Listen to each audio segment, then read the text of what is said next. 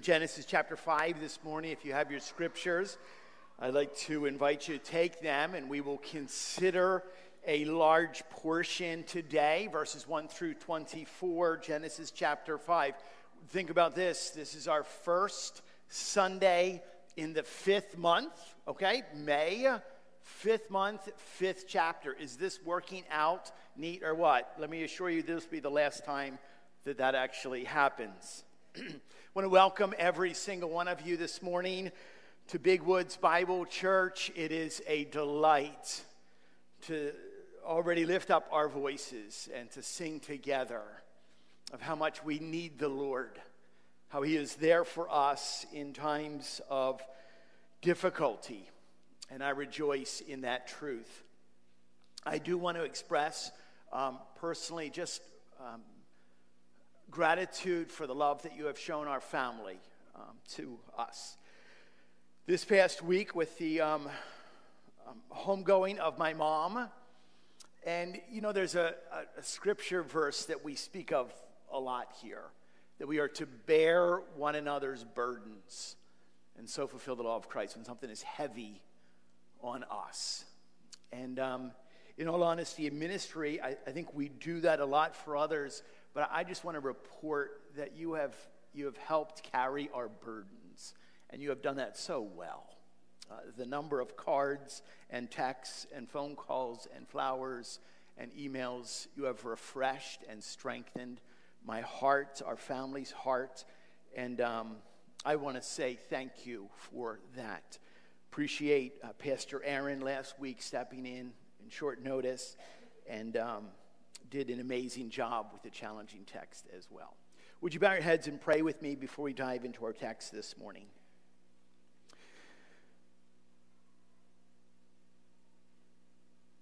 Father, we are most grateful that you've allowed us another moment such as this in your sovereign plan. You've seen this day, you've set this day apart for us to be together in your house on your day with your word opened up before us. And I pray, Lord, first and foremost, and I plead with you that there isn't one person here today that would ever for a moment dare think that they just check a box of something that they're supposed to do today. Father, that we would all be reminded that you are present with us and that you are alive and real and that you speak. And Lord, we need to hear from you today. We thank you for the examples of good, godly men and women throughout the pages of Scripture. But as we pause just on one today, I just pray, Lord, that you would illuminate and that you would allow us to walk as the faithful ones have walked. Lord, please be with me. Give me strength and clarity of thought and mind and speech. May everything that is said and done be for your glory and your glory alone. We ask this in the amazing and matchless and wonderful name of Jesus, our Lord and Savior, the Messiah. Amen and amen. It was my mom who gave me a love for people, and it was my mom who gave me a love for biographies. And this is, in a sense, today a brief kind of biographical sketch for us to look at this morning and, Lord willing, learn from. So where have we been? Following the fall of mankind in Genesis chapter 3 that revealed the disobedience of Adam and Eve. In a sense, we followed that description of just how far people can fall into the depths of depravity in chapter 4 as it reveals just outright rebellion, the bloodshed of Cain and Lamech, as Pastor Aaron reminded us last week, that lead to, in a sense, what? The way of man versus the way of God. Or in Augustine's word, what? The city of man versus the city of God. But thankfully, chapter 5, which I actually heard one commentator say that Genesis chapter 5 is the most depressing chapter in all of the Bible. We see one phrase repeated over and over and over again. But actually, chapter 5, it actually begins to turn the corner, and we are introduced to the fact that there is hope on the horizon here.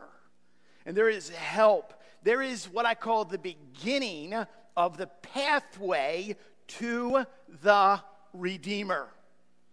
While we have already been introduced to Seth last week, whose name means chosen one, and it's through his line that we are introduced to Enoch, who is what? Described with this one short epitaph as one who walked with God. And then later in this chapter, we're introduced to another hero of the faith who kind of emerges in the Old Testament landscape. And that is Noah, a hero of the faith. Hebrews chapter 11 describes him by faith, Noah being warned by God concerning events as yet unseen, in reverent fear constructed an ark for the saving of his household. And so we begin to turn the corner that there's good news on the horizon here. Yet we'll very quickly learn this, that it's really not about Seth. It's really not about Enoch. It's really not about, it's never about a man or a woman in the lineage or the line that leads to and points to the Messiah. Yes, God does call. God calls and chooses and blesses and uses people all the time. But it's always, always, always about the one. The one. And what? Us keeping our eyes on him and keeping our faith in him. So we're going to read this text here. I'm going to read it just a little quickly because of the length of it. But as we read it, I want you to look for this one phrase that is repeated 8 times, and he died.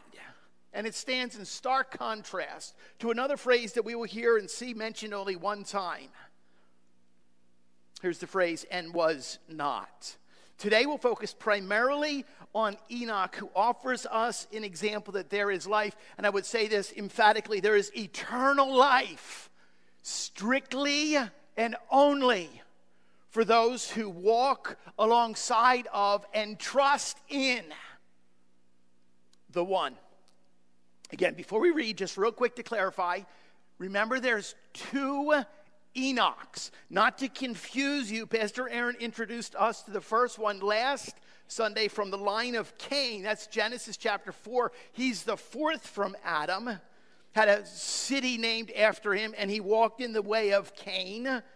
Well, today we examine the 2nd Enoch, Genesis chapter 5, or what is referred to as the 7th from Adam, in the line of Seth, and he walked with God. Okay, just to understand here, like, aren't we hearing the same guy appear, 2 different guys? Here it is, the word of the Lord, Genesis chapter 5, verses 1 through 24. This is the book of the generations of Adam.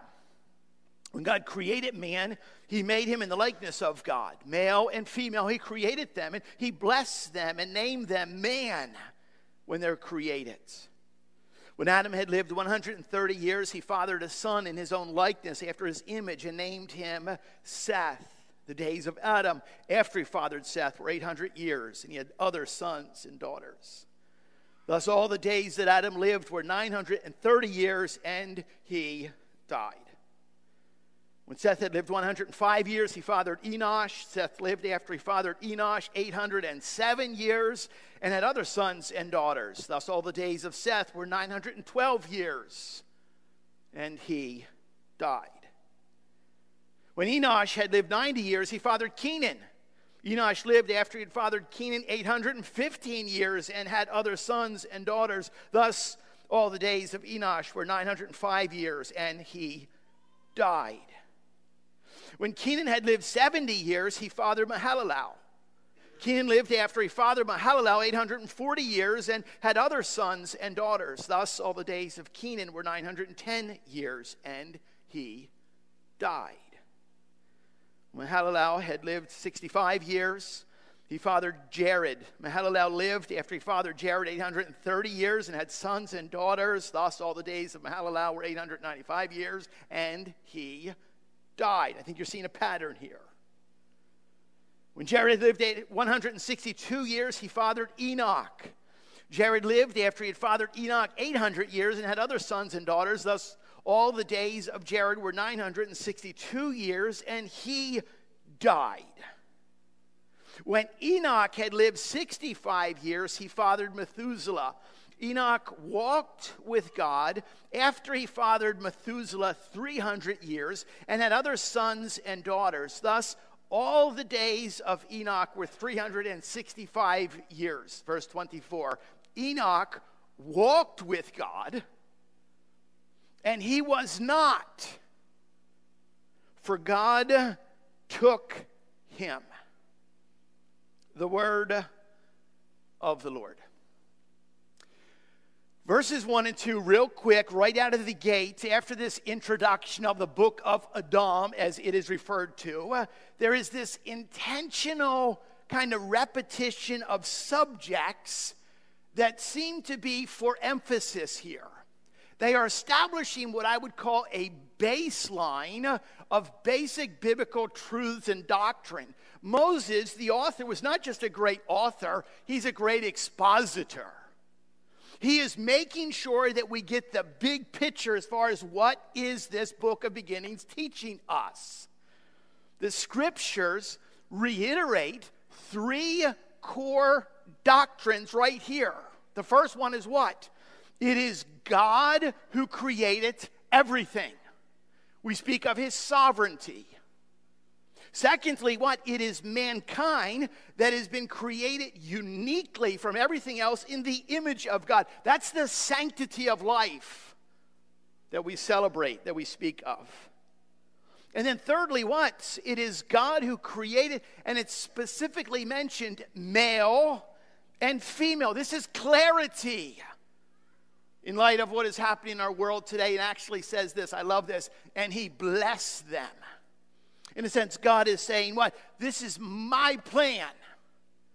And this is a good plan. I think the author is reminding us, don't be shocked here. Don't be surprised that the world has and will continue to literally rage. And that is not an exaggeration of a term. That the world will literally rage against God being the creator and seethe at his perfect creative design. And so people know this. Rest assured of this. Regardless of the world's response, it does not change the truth, the baseline. Call it what you want. Ferocious battles of humanism, evolutionism, relativism, transgenderism, that there is a supposed fluidity to God's plan, and it is not true. All attempting to dispel or to displace the authority of God and his word. Be assured, people, there's nothing new here. It has existed in the fallen hearts and minds of mankind since the very beginning. God knew that these things would exist, would continue to exist, what? Until everything is made new again. Now, we will not examine every single name from verses 3 through 20. But note here something that is interesting. The genealogy of Genesis chapter 5 demonstrates extraordinary multiplication. This is going to be key for the future. It's actually referred to here as the 10-generation structure that purposely leaves out gaps and offers room for what? Substantial increase in population. And there were other sons and daughters. Yet it also reveals something that is amazing here. It reveals a precise order. Order. Just as Adam to Noah includes 10 generations that we just read in Genesis chapter 5. If you were to continue that pattern in Genesis chapter 11, there's 10 generations from Shem to Abram. That pattern continues on. Another genealogy listed in Ruth chapter 4, from Perez to David. It includes 10 generations. God is a God of structure and order here. 4 points I want to give to you. The first one is this, and it's quite obvious. Number one, Enoch walked with God. The phrase is repeated twice, verse 22 and verse 24. His name, the name Enoch, literally means in Hebrew, dedicated. One that is disciplined or one that is trained. And this phrase, walked with God, is only applied to two men in all of Scripture. One is listed here, Genesis chapter 5, that's Enoch. And the very next chapter, Genesis chapter 6, we'll see that what? Noah walked with God. And it's a common term in Eastern countries used to describe a close personal relationship. They walk with one another. Here it's what? Communing. Walking with God is communing with God. Think as if God and Enoch were walking side by side. Whereas the ungodly and the wicked are without God and they walk contrary to him. The godly walk with God. Remember the rhetorical question in Amos chapter 3 and verse 3? Can two people walk together unless they are in agreement? No, it doesn't work like that. I know it may be somewhat subjective, and so we'll build toward this, but I want you to think about your own personal relationship, your own personal walk with God. This morning as we work our way, is this something that is close? You walk close with God, or is it just seems like, whoa, he is just way out front. Wendy and I walk regularly. We actually try to walk every single day. And what's interesting, after 2 years, we figure out a little bit of the fact that we actually have to give thought. Whereas Wendy's steps are a little bit faster than mine, they're also a little bit smaller. And so when we walk, there's like this constant dance of not getting too far ahead of one another. And it expands. When we walk with someone who is older, you slow your pace down. When you walk with the craziness of your grandchildren, it's like just all over the place. You have to be especially aware. I appreciate how one commentator actually describes this word walking with this phrase, in ongoing intimacy. In ongoing intimacy. I wonder how another person, think about your own walk, how would someone else describe your walk with God? I wonder if they might use phrases or terms like, yes, that woman, she walks. It's evident. It's obvious. She knows. She communes. There's an intimacy. He walks with God. Could that be said of you? I began the list and it was simply too many scriptures, too many to read about the idea of walking and how it is used to describe what is expected in the life of a believer. A child of God, a follower of Jesus. There were literally hundreds between walking, walked. We're to walk uprightly. We're to walk properly. We're to walk in my statutes, God says, in my judgments and in my law. We're to walk in integrity and in wisdom. We're to walk in the light, in the ways of the Lord. We're to walk by the Spirit, by faith. You realize that Enoch was doing all that in a unique way. And as we think about, what is my walk and how would someone else describe? I know that's hard. So the second point here, in a sense, gets to how it looks like and what specifically does it look like? What was it that Enoch was doing? The scriptures in Hebrews chapter 11, verses 5 and 6, build upon this. And they give to us a description of exactly what it means for Enoch to walk with God. Secondly, we'll see that Enoch pleased God. It's called the roll call of faith, or the heroes of the faith, Hebrews chapter 11. Listen to what it says in verse 5. By faith, Enoch was taken up so that he would not see death. He was not found because God had taken him. Now, before he was taken, he was commended as having pleased God. And without faith, it is impossible to please God. For whoever would draw near to God must believe that he exists and that he is a rewarder. He rewards those who seek him. It's here in a sense that we are given a bit of an inside glimpse of this man's unique and amazing faith. We could call it God-pleasing faith. God-pleasing faith believes what? Everything about God. All of what Scripture reveals to us, that God is totally God, which means he is sovereign. There's what? There's not an article, a speck of dust that moves in the light that he is not controlling. There's not a star in the sky that he does not know by name. God is sovereign. We know that God is good. Yeah, but last night on the news, we saw yet another. This is the third one in 1 week. Another mass shooting. 9 people dead in Texas. And we hear this and we're like, but God is good. How do we, wait a minute.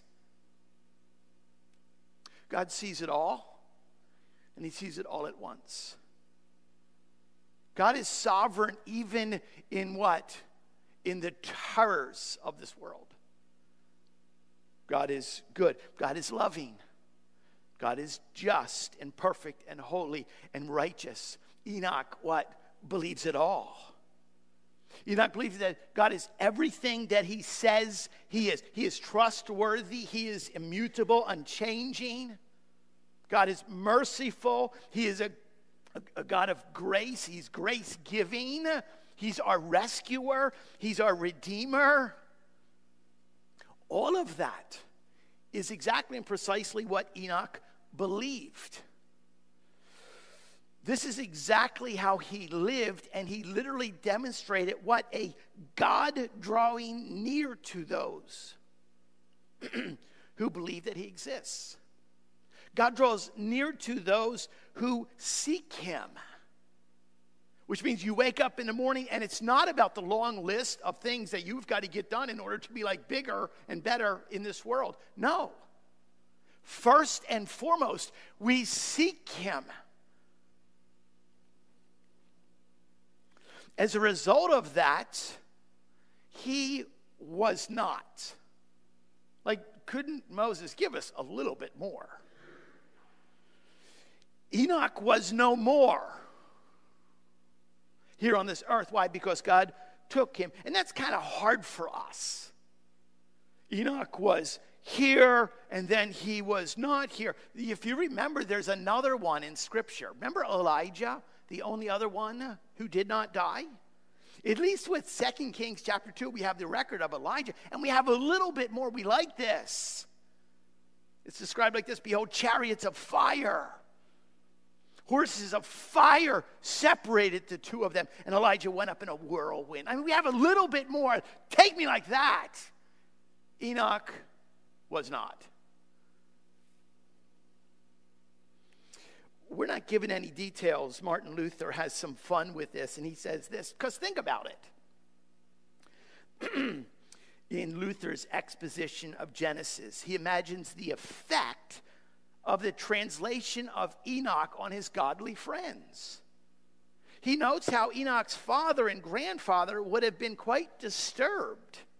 They would have launched a manhunt. They would have been wondering what could have become of this great preacher of righteousness. No doubt they suspected foul play on the part of Cain's descendants. Enoch had preached against their wickedness. Perhaps that's why he had been slain. like Abel, and probably buried secretly.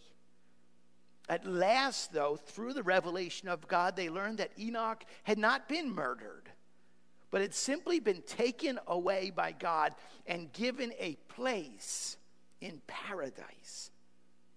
Why should God have acted this way? Luther asks.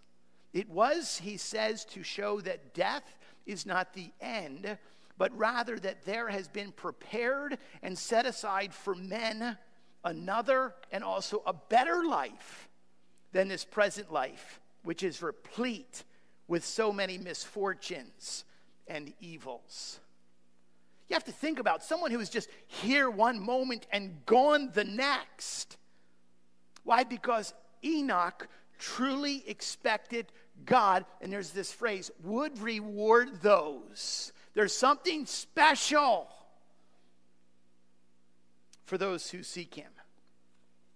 Now, for us, we tend to think of a reward.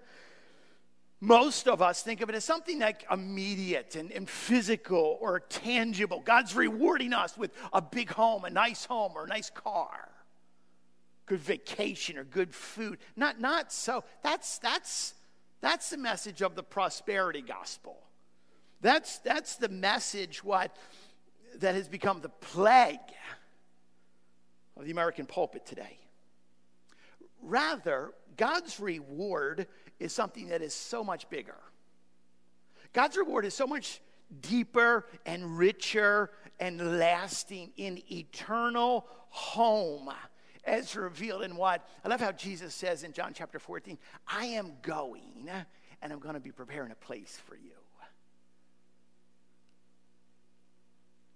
I was reminded, Revelation 21, it says that this place is a place where death shall be no more. And it's described in verse 4 as a place where there's no tears. The last time that you couldn't sleep at night because your pillow was soaked with tears. Over what? A loved one. The worries and fears that await us, what's next. God is preparing a place where there are no more tears. There's no more mourning. There's no more crying. There's no more pain. And later in that same chapter it says, because there's no more sin in this place that God is preparing. Last Friday, I had the privilege speaking at my mom's funeral. It seems odd just to say that. And I used her Bible. And I love to flip through, and I have it with me. Dad, let me keep it. And as I was reading this weekend study, and I noticed in my mom's Bible, I wanted to see what Mom had. It just was marked up all over, a woman of the Word. And in Hebrews chapter 11, Mom had underlined, kind of in a shaky little line, she underlined this particular phrase from verse 6, a rewarder of them who diligently seek him. A rewarder of them who diligently seek him.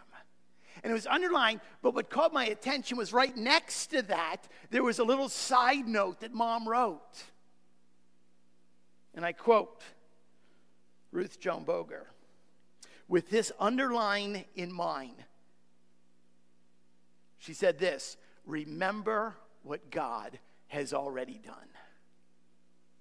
You do realize that we look forward of what is in store for us.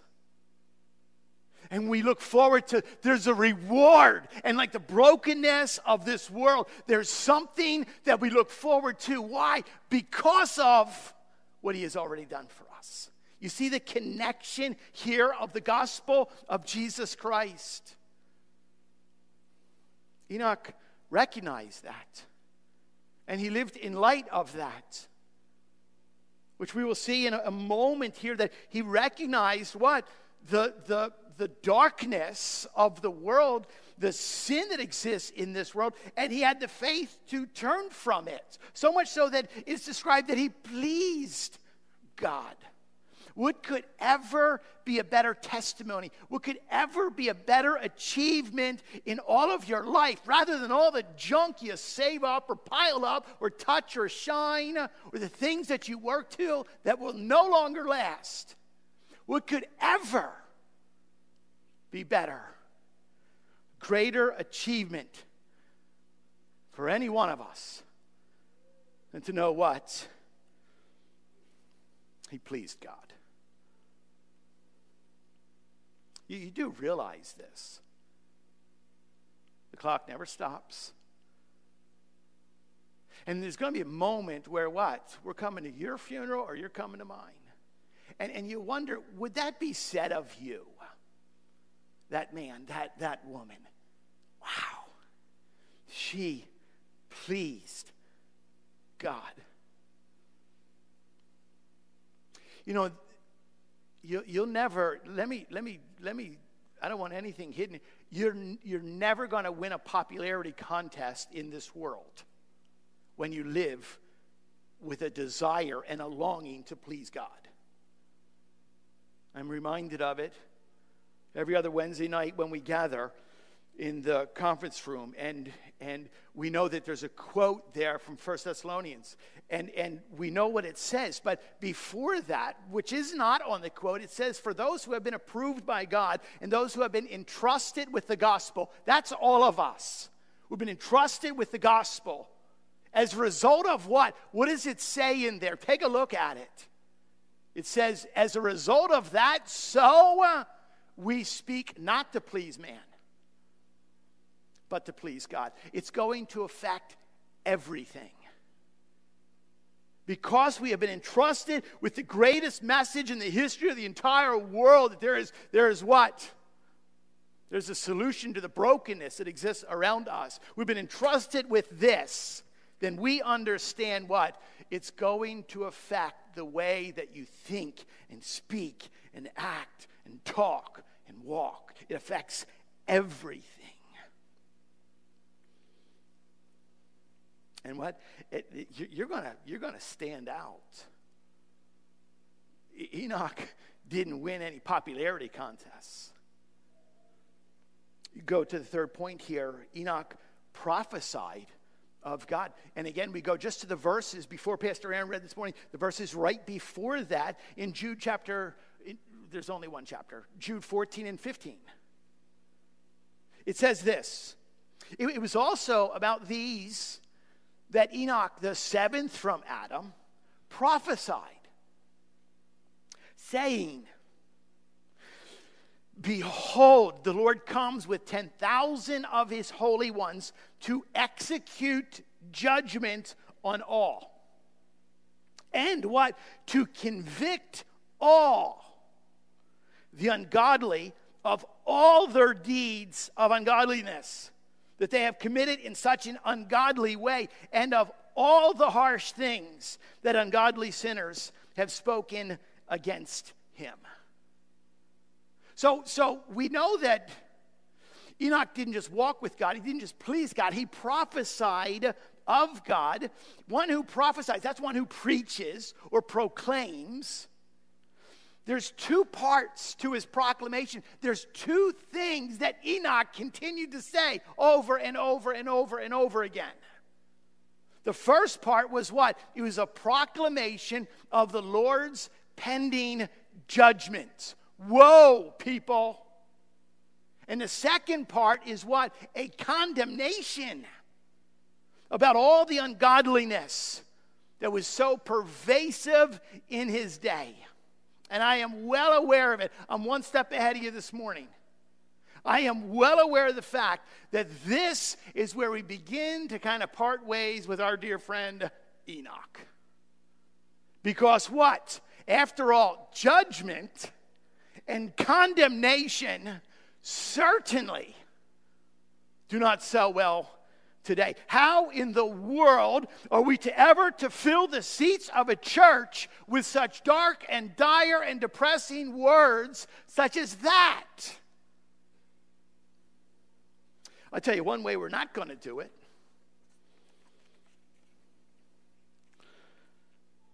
Last Saturday we were down south. The South is interesting, okay? The South is interesting. And the South has like churches on every single corner. And what apparently I found out what's interesting is that I was reminded when I was down south about the damage of a loveless and a graceless gospel. I saw it. This is what we don't want. Every Saturday, apparently from 2 o'clock to 4 o'clock in this particular town, from this particular church, everyone goes out on the street corner. And the guys wear ties, and there's little boys there, and they got their ties on. There's nothing wrong with wearing a tie. And the ladies had skirts on, the little girls, they had skirts on. And on every single corner, I drove around purposely, like this can't be real. Every single corner, people are holding a Bible up, and as they come to a red light, they're always on the right side. They're shouting and telling people to repent from their evil ways. By the time I just drove around to count how many, I rolled my window down. Don't roll your window down. And I didn't say anything. I just wanted to listen.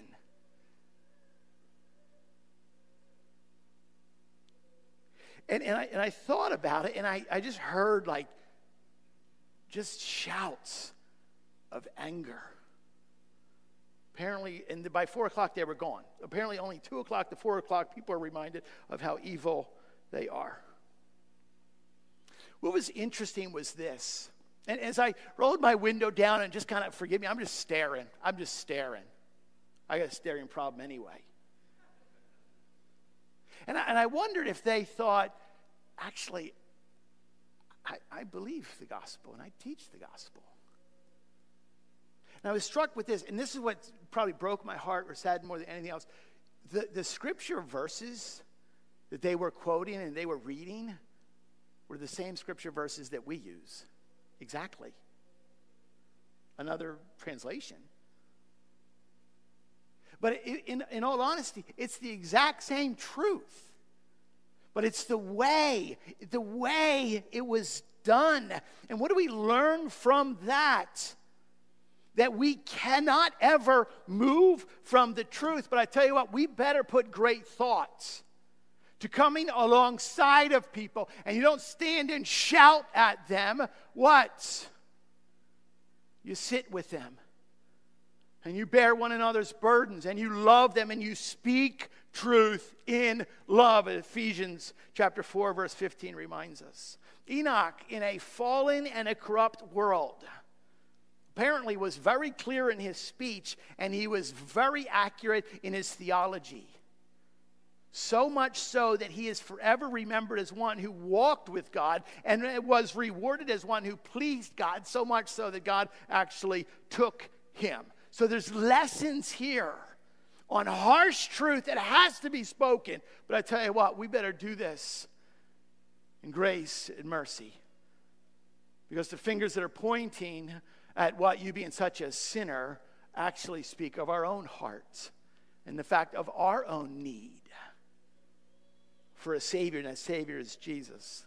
Fourthly and finally, and very quickly, Enoch left an example of how we should live for God. Frank Mead, in his brief biographical sketch of so many in Scripture, describes Enoch, son of Jared and father of Methuselah, as flashing like a streak of sharp, clean lightning across the lowering evil skies that announced the flood. The most commanding figure from Eden to Ararat. He walked with God in a world made hideous by the screams of murdered men, repulsive as a jubilee house of crime. In the midst of the din, Enoch communed in everything he thought of God. To his fellows, he was type of a perfected humanity. To posterity, he is known as the man who could not die. Here in the days of the beginning, eons before the Christ, dawns the hope of immortality. Enoch never knew death. He was translated like Elijah from one phase of existence to another. God took him. His life never stopped. It simply went on. It was not resuscitated or even resurrected. It was eternal. He always thought of it that way. Life and God for him were always in the present tense. Why is it not so with us? That's a great question. Why is that not so with us? Enoch's life is a testimony of the fact that those who walk with God in this life will walk with God in the life to come. What kind of an example are you leaving? And obviously, it's just fresh in my mind. When you see things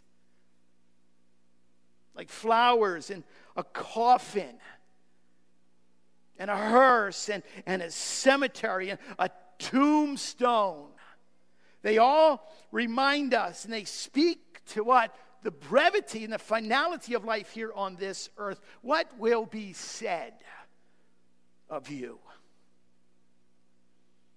Again, if you would allow me, my own mom, who certainly had limited gifts.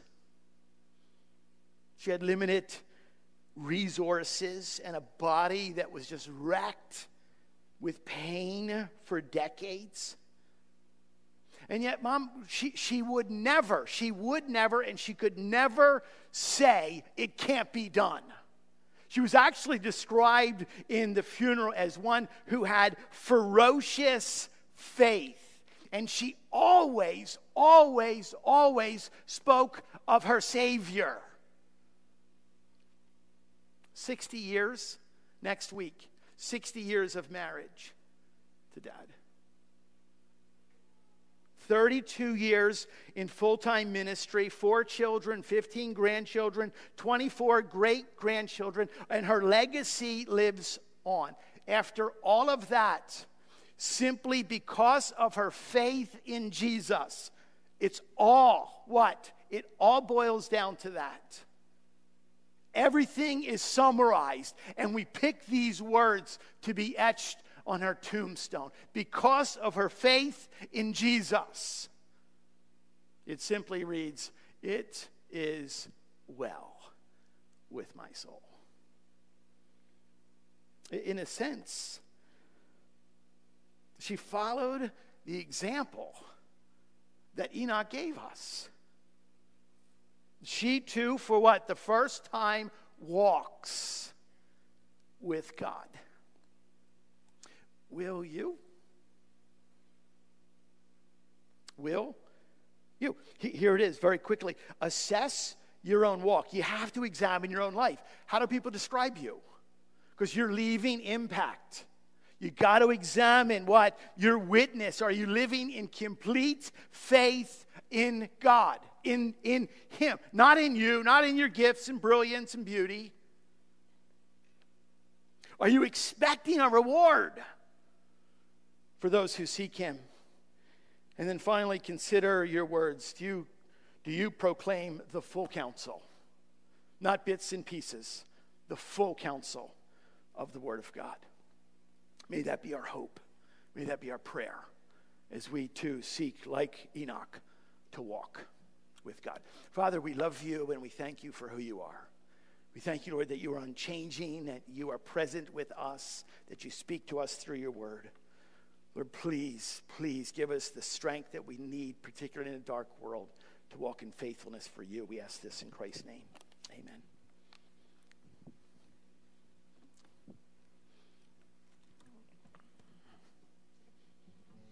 Thank you, Pastor Tim. I invite you now to stand with us as we close together in song.